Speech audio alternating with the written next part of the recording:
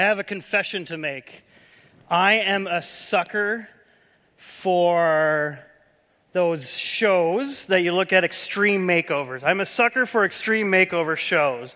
Now, I haven't had cable or satellite since I was about 15 years old. My mom gave us the option, me and my sister, between cable or the internet, and in my generation, we chose the internet.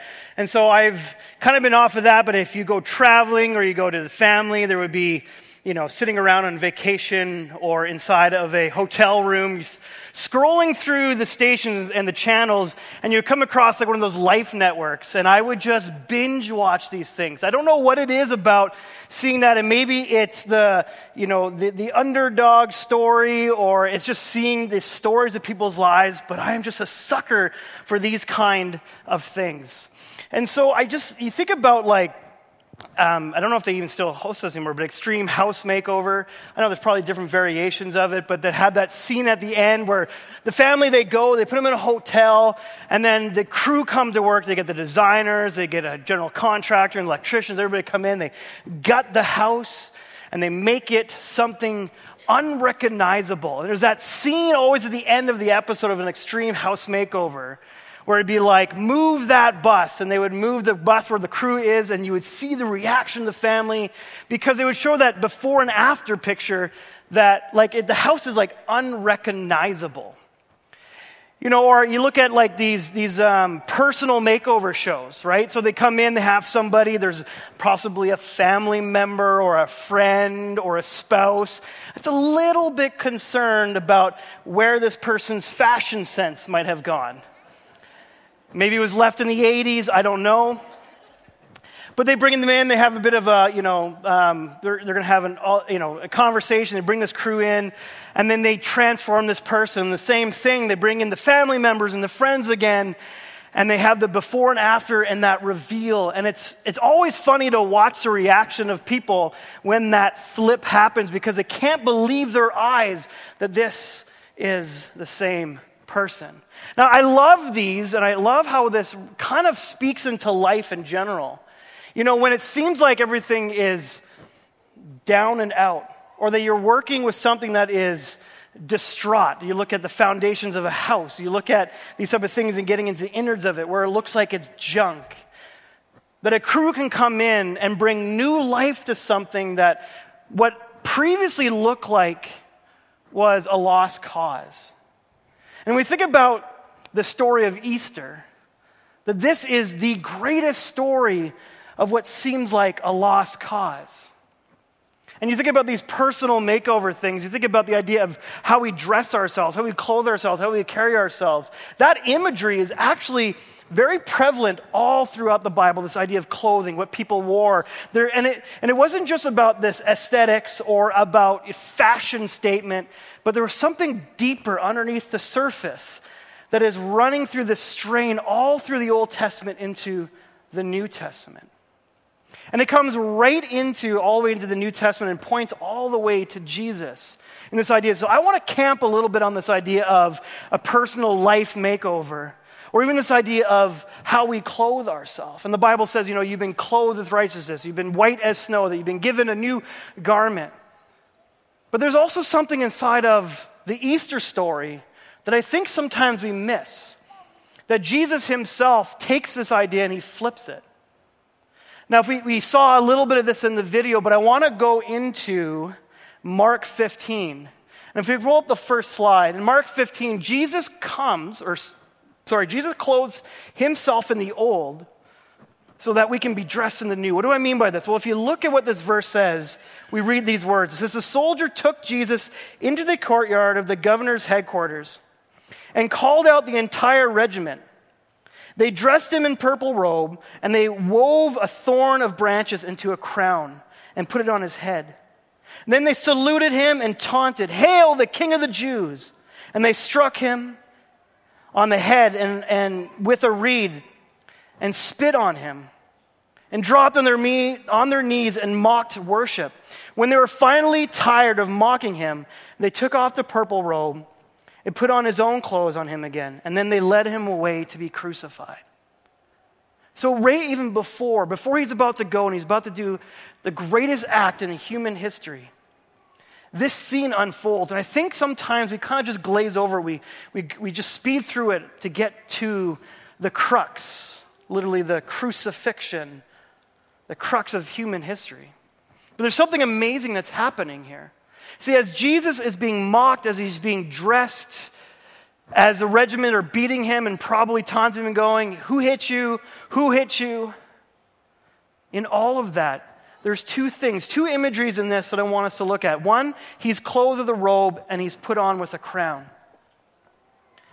And as I was meditating and thinking about this verse, we see almost this idea that Jesus is clothing himself with the mess of life. So instead of a crown, he gets a crown of thorns, the pain, the suffering of the world, death, the sting of death and sin. And he's given a robe, but it's out of mockery. It's out of violence. It's these soldiers coming and bowing at him and mocking him and humiliation. That he clothes himself with all of this. Because he's going to take all of this negativity, the sin, the hurt, the violence, the sting of death, all of the mess of the world he's going to put onto himself, and then when he's led out to the cross, he nails that to the cross.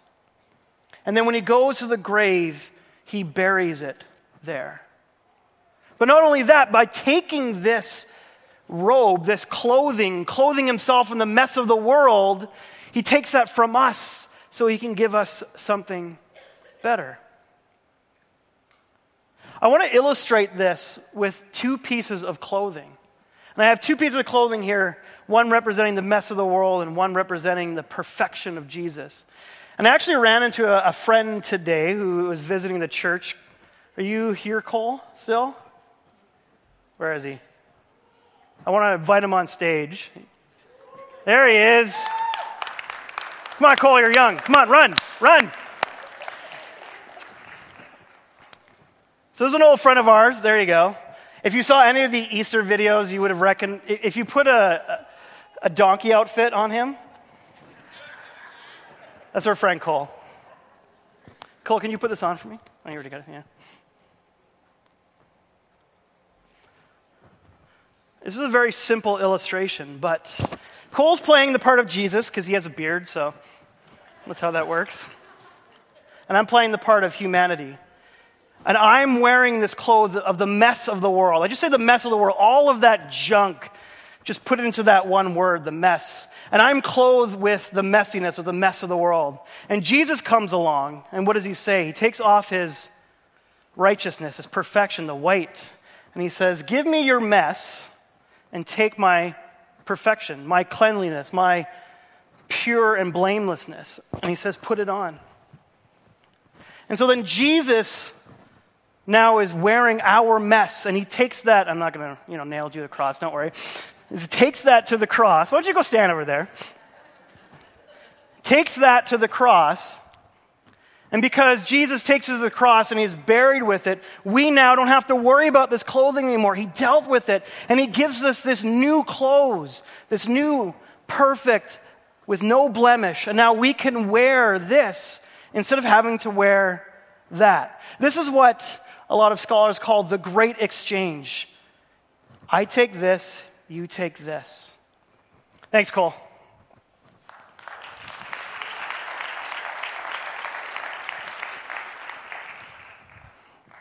This idea is so prevalent in the Bible that hundreds of years before Jesus shows up on the scene, this prophet named Isaiah comes along, and he speaks this promise. And we see this in Isaiah 53. He says this, "It was our pains that he carried, our disfigurements, all the things wrong with us. We thought he brought it on himself, that God was punishing him for our own failures, but it was our sins that did that to him, that ripped and tore and crushed him, our sins, our messiness. He took the punishment and then made us whole. Through his bruises, we get healed. We're all like sheep who've wandered off and gotten lost. We've all done our own thing, gone our own way, and God has piled all of our sins, everything we've done wrong, on Him. See, this great exchange between the messiness to perfection is what Jesus accomplishes on the cross.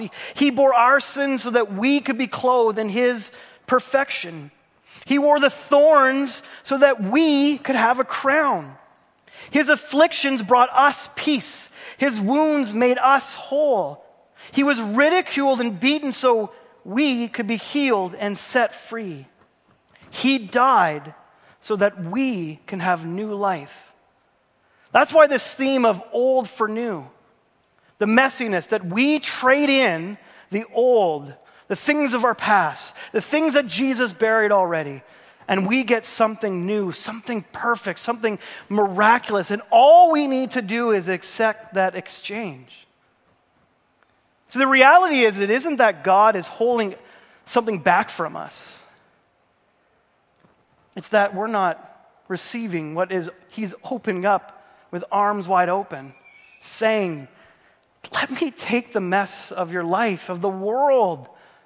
I have something so much better for you. Well, let's look into a really condensed version. Look what Paul says in 2 Corinthians 5:21. He says, thinking about this idea of what Jesus accomplishes on the cross with this great exchange, Paul says, how, you ask? In Christ, because of Jesus, because of the cross, in Christ, God put the wrong on Him who never did anything wrong, so we could be put right with God. Because what Jesus accomplishes, we bring nothing to the table. The hand we're holding gives us nothing, but Jesus gives us everything. Jesus gives us everything. So I want to challenge you guys with just one thought this evening.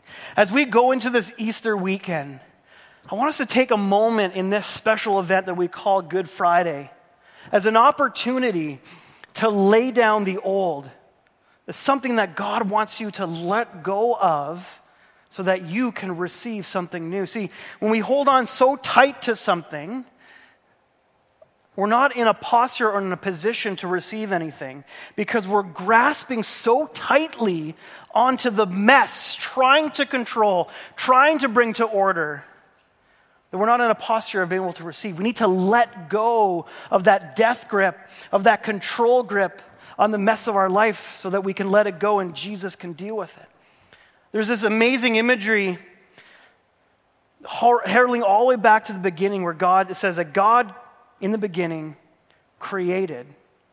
But He says under the formlessness and the chaos of nothingness. We have this idea that's like there's zero, but it's really that there's this chaos, this violence, these things that are going on, and God brings it all into order. That in the same way in our own lives, in the chaos and the messiness, that God not only brings order to it, but gives a whole new perspective, a whole new life. So here's my challenge for you. Go to the next slide, is this. To give Jesus the old, to give Him this messiness, this old garment that you've been wearing around, maybe even as a badge of identity, your wounds, your brokenness, your sins, whatever it is, that you give up this old garment, this tattered messiness, stained, ripped, destroyed, reminiscing and reminding of the messiness and brokenness and violence of humanity in your own life. Give it up. Let it go. Give it to God and freely accept God's perfect gift of a new life. That's that challenge.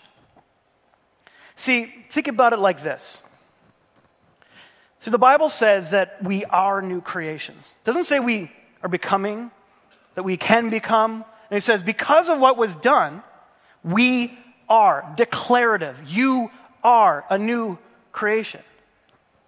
Because of what Jesus accomplishes on the cross, because He goes to the grave, deals with all of the mess of the world, leaves it there, 3 days later raises from the dead, and now gives new possibilities, new life, new creation. So it's not just that Jesus comes into a house and puts up new paint. No. Right from the foundation, rebuilds something incredible. So when Jesus comes on the scene with a life makeover, it isn't just the clothes we wear, or the makeup that's put on, or how our hair, or lack thereof, the hats you wear. Jesus starts from the inside out, giving life transformation, this idea of metamorphosis. You become something completely different and beautiful. So think about it like this, that because of this idea, you have a declaration, I am a new creation. That's a declaration. You know that. So when you wake up in the morning, here's the thing. It isn't that you strive to change your life. It's that you wake up and you need to believe that what Jesus has done is true in your life. So you wake up, you have a shower, you get ready, you get dressed, you have breakfast, and you're ready to leave, and you have these 2 sweaters, these 2 garments hanging up at the door, and before you leave that door, every single day you have a choice. Every single day you have a choice. Am I going to wear the old, or am I going to wear the new?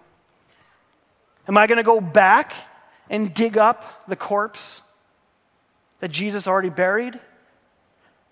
Am I going to go back into the trash and dig up and find that old garment and put it on?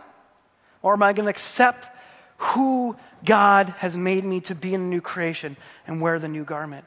That's the choice we have. It's not that we need to make the exchange. It's that we need to believe and make the decision to say that I am a new creation. Or maybe for some of you, it looks like this, that you're wearing the old, and this is what you've done. You've taken the old and you've covered yourself with the new, hoping that this will do enough, that you put on a new coat of paint in the home, you put on some floorboards, some veneer, but the piping, the foundation, the electrical, your house is about to set on fire because everything underneath is still faulty. Not only this looks ridiculous. Who's seen that episode of Friends where Joey just puts on all the clothes? I'm wearing everything, right? Like, the bulkiness is involved in that. You walk around in life, it's like trying to drag a suitcase full of stones. You may have covered yourself. You may believe of what Jesus has done, but you haven't taken the time to give him the old. You're just hoping that this will be enough. And you know what? It will be for eternity. Jesus still loves you. He still wants to cover you. But what the problem is about the here and now. Because ultimately you have all this extra baggage now that you need to deal with. That Jesus is like, if you just stop dragging that suitcase around, open it up and let me take the weight out of there. All who are weary, come to me and I will give you peace. Take my yoke because it is easy. And so instead of just clothing yourself with Jesus, to take some time and to ask, what is the thing? What's the messiness? What's the layer that I need to shed off? And I need to say, enough is enough. And chuck it away. And clothe yourself, not even giving yourself the option every day to even look at that messy garment and just know that I'm a child of God, that I'm an adopted son and daughter, that I am royalty, that because of what Jesus has accomplished, I am a new creation.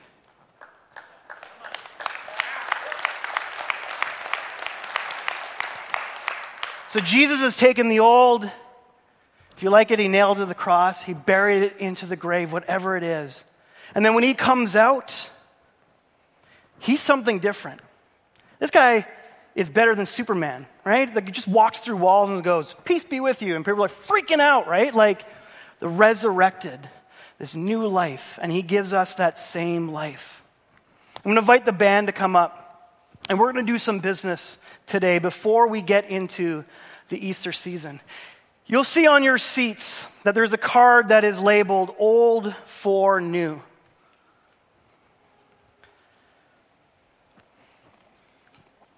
We're going to take a moment to think on this, and we're going to pray a little bit. And we have communion. If I can get the ushers just to take the lids off of the tables, 2 in the back and 2 in the front here. We've got some communion tables up here. And on these tables, there's 2 up here, there's 2 in the back. There's baskets right there. And this is what we want you to do. We want you to exchange the old and receive the new.